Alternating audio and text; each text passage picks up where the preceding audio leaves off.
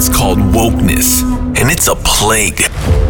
A plague that places tyranny before freedom, criminality over virtue, and hate over love. It's a plague that threatens what millions have died for. Victory at all costs. Victory in spite of all terror. Victory however long and hard the road may be. We will fight it. We will defeat it. We will eradicate it. Ladies and gentlemen, introducing the least woke man in America.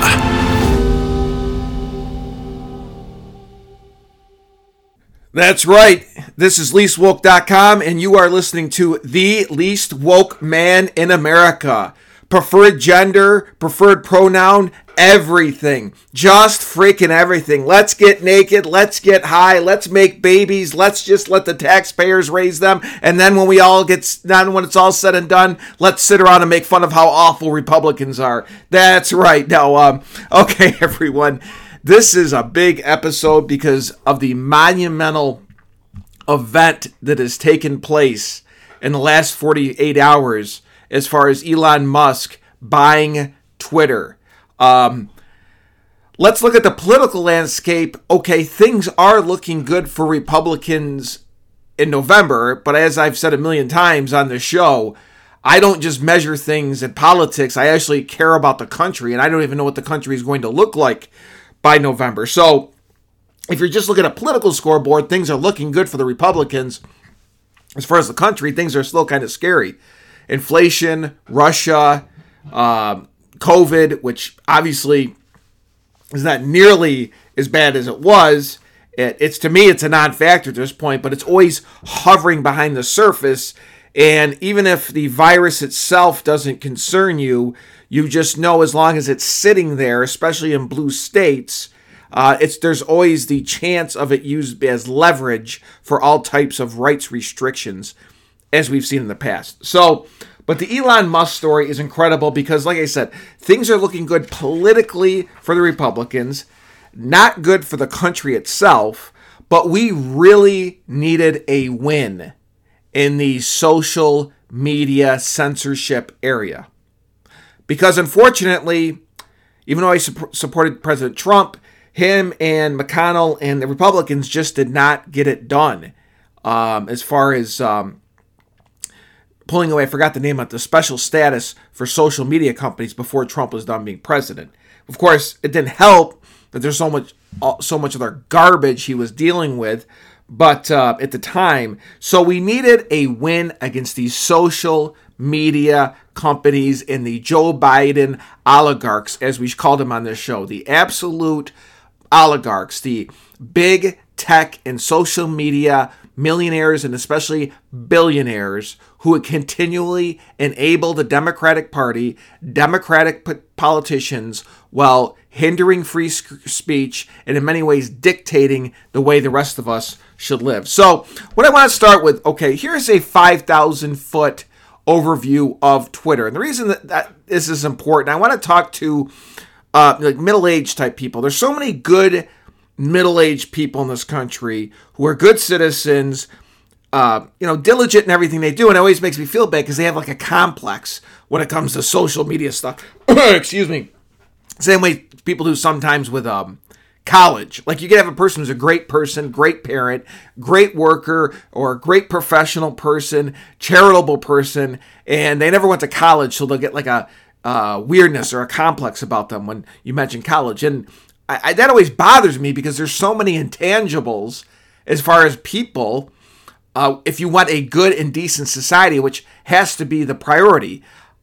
A society full of college-educated, narcissistic, hedonistic criminals does not function very well. And since we're skewing that direction, and some days it seems like in warp speed, I wanted to point that out. So some people who are great people get a complex because they don't know what Twitter is or don't have a lot of, if any, social media accounts.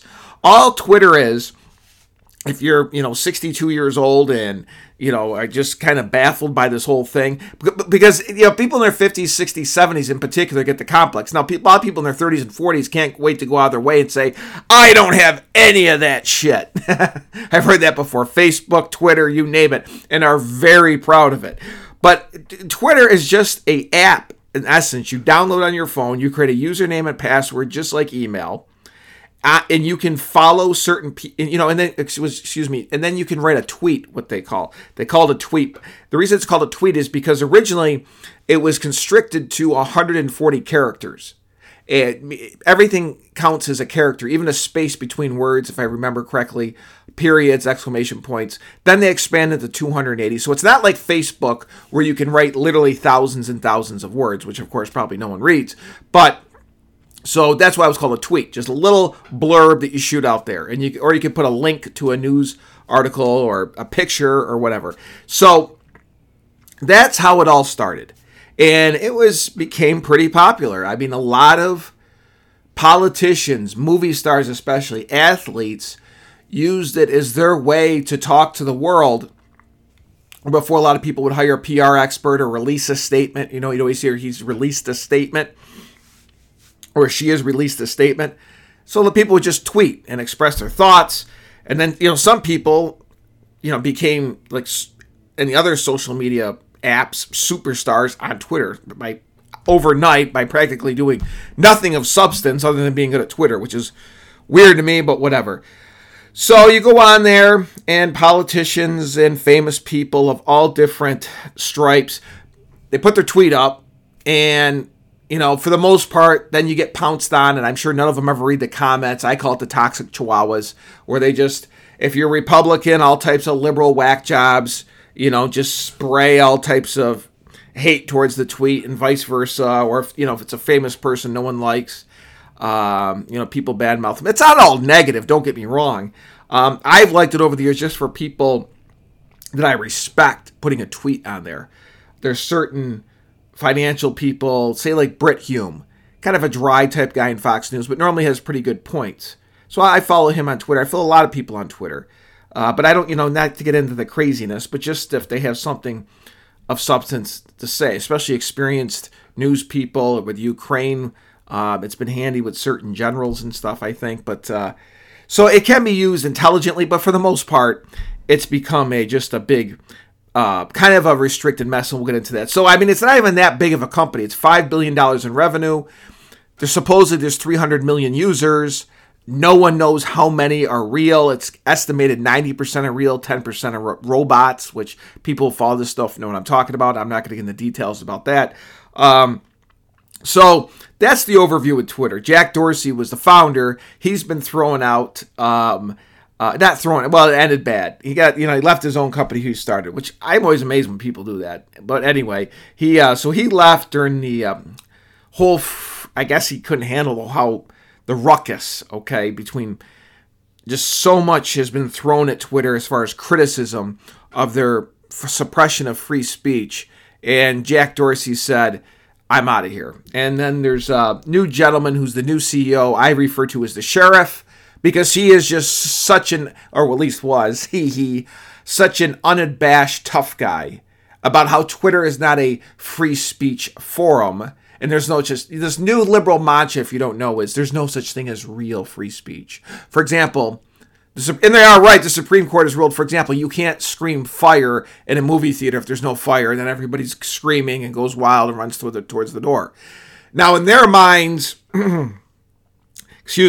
questioning election results in a close presidential election is the equivalent of yelling fire in a movie theater, which is beyond insane, because if you live in a democracy, people have the right to question election results. But that's the world we live in. So you have Twitter. I think it's skewed heavily left as far as users, and we sure as heck learned the last couple days it is skewed left as far as the employees, because they have gone insane since Elon Musk bought it, which of course conveys the restrictions are going to be loosened. Yet Twitter, which is dominated by progressives on the inside, everybody's going ballistic. Well, my God, that's amazing that such open-minded people would be so afraid of free speech. And to me, that couldn't convey enough. Just this entire muzzling. Whenever you see something being muzzled, you see bullying, and you see insecurity, defensiveness. They cannot defend their positions, so they have to restrict. It's a combination of insecurity and self-righteousness. It's a combination of some of them, either consciously or subconsciously, know that their positions are indefensible and completely out of the mainstream, or self-righteousness, and they think that they are so smart and so evolved and so open-minded that the rest of us can't handle, can't comprehend, and grasp what they have to say. And so away, we're like a bunch of hairless baboons who need to be restricted and are rebuttals to that. I'm not kidding. So the whole Twitter thing, the whole thing that's concerned me with Twitter the last couple of years is I just think the whole thing has been made so much bigger than it really is. And now even Democrats, left-wingers like Bill Maher, who are concerned about the upcoming election, are begging the Democratic Party to accept the fact, or, this is all pre-Elon Musk, that Twitter is not America. And that could not be true. And that's why I made the point to talk a couple minutes ago about how so many good, hardworking, responsible, law-abiding citizens in this country aren't on Twitter, don't care about Twitter, don't care about what's trending on Twitter. If they were on Twitter, a lot different things would be trending than what trend on there, because most of the people on there aren't playing with a full deck. So that's my other point. You get a bunch of nut jobs on there, and then there's trends on there, and then CEOs follow these trends.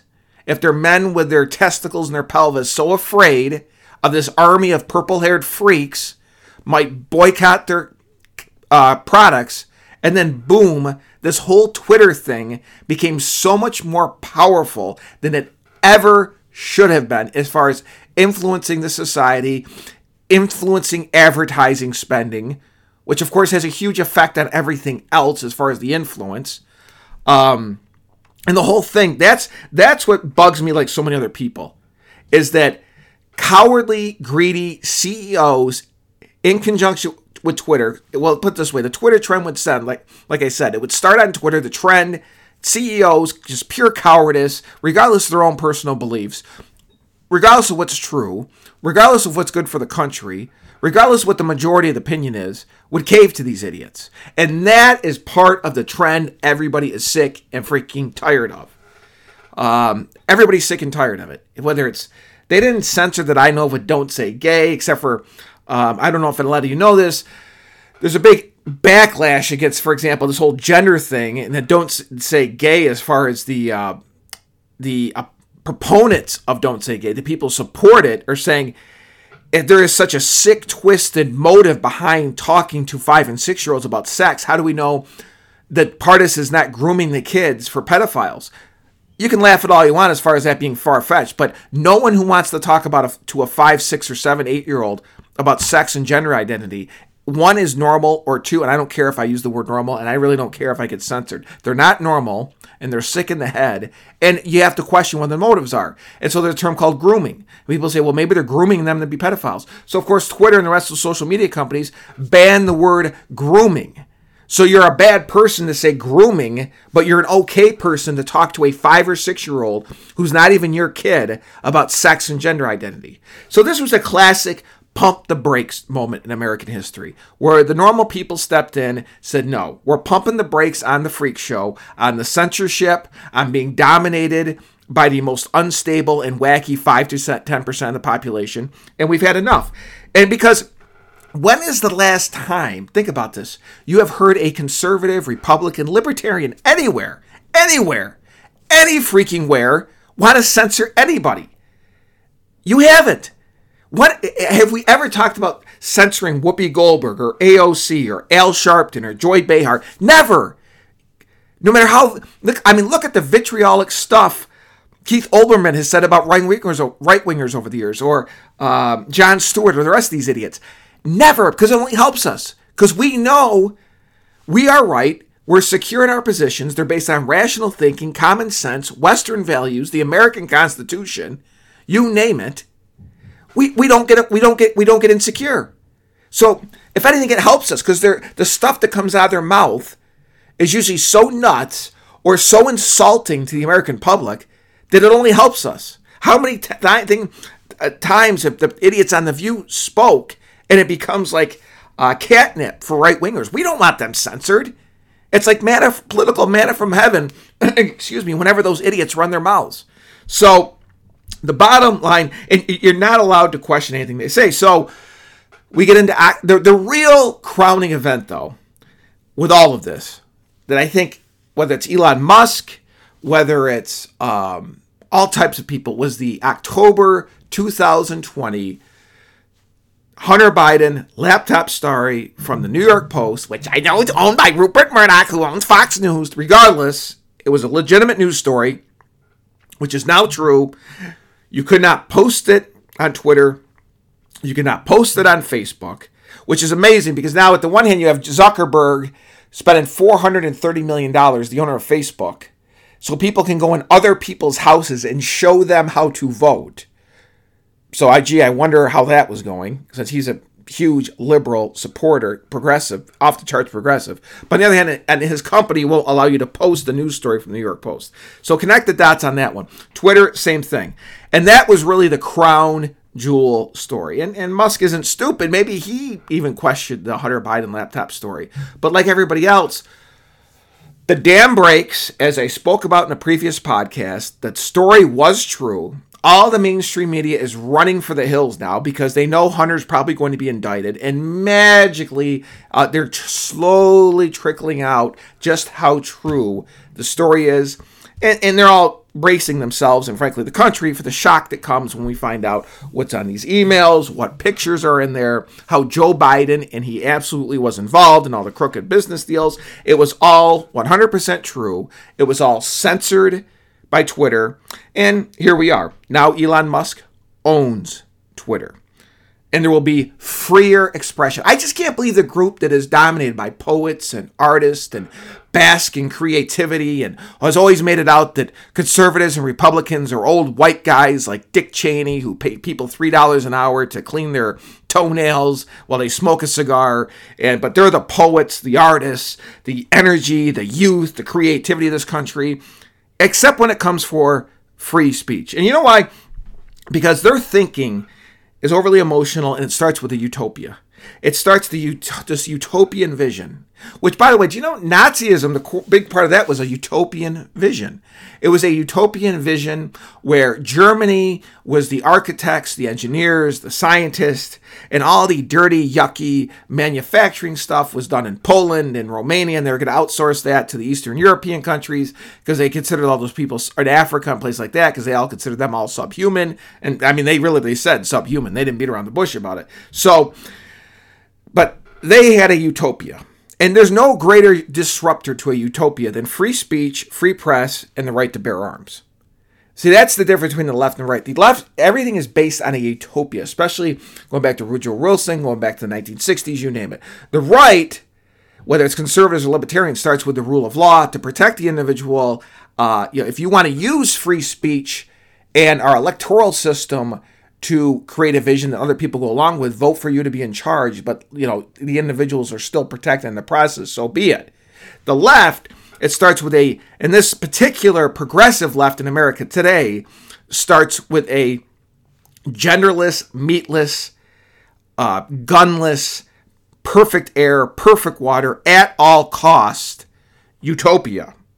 And you just a complete, as I said at the beginning of my podcast, just a complete free-for-all. Just everybody's stoned, you don't have a gender, you don't eat meat, and only the cops own guns. If we do have cops, because, we like cops to go after Republicans, but overall we don't like cops, so like everything with them, there's no thinking, it's all emotional, just a big ball of yarn.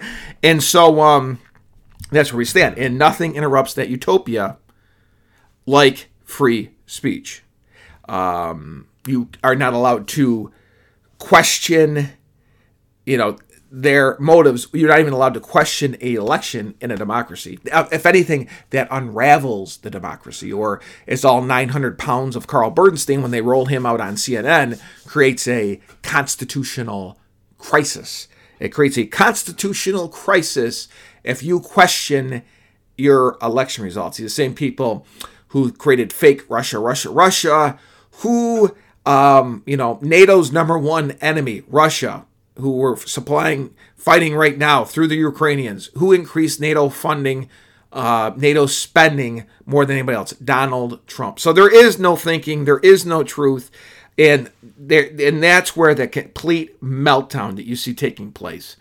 Somebody like Rob Reiner, a Hollywood director, should be the epitome of expression and creativity, just having a meltdown. That Elon Musk is not Donald Rumsfeld.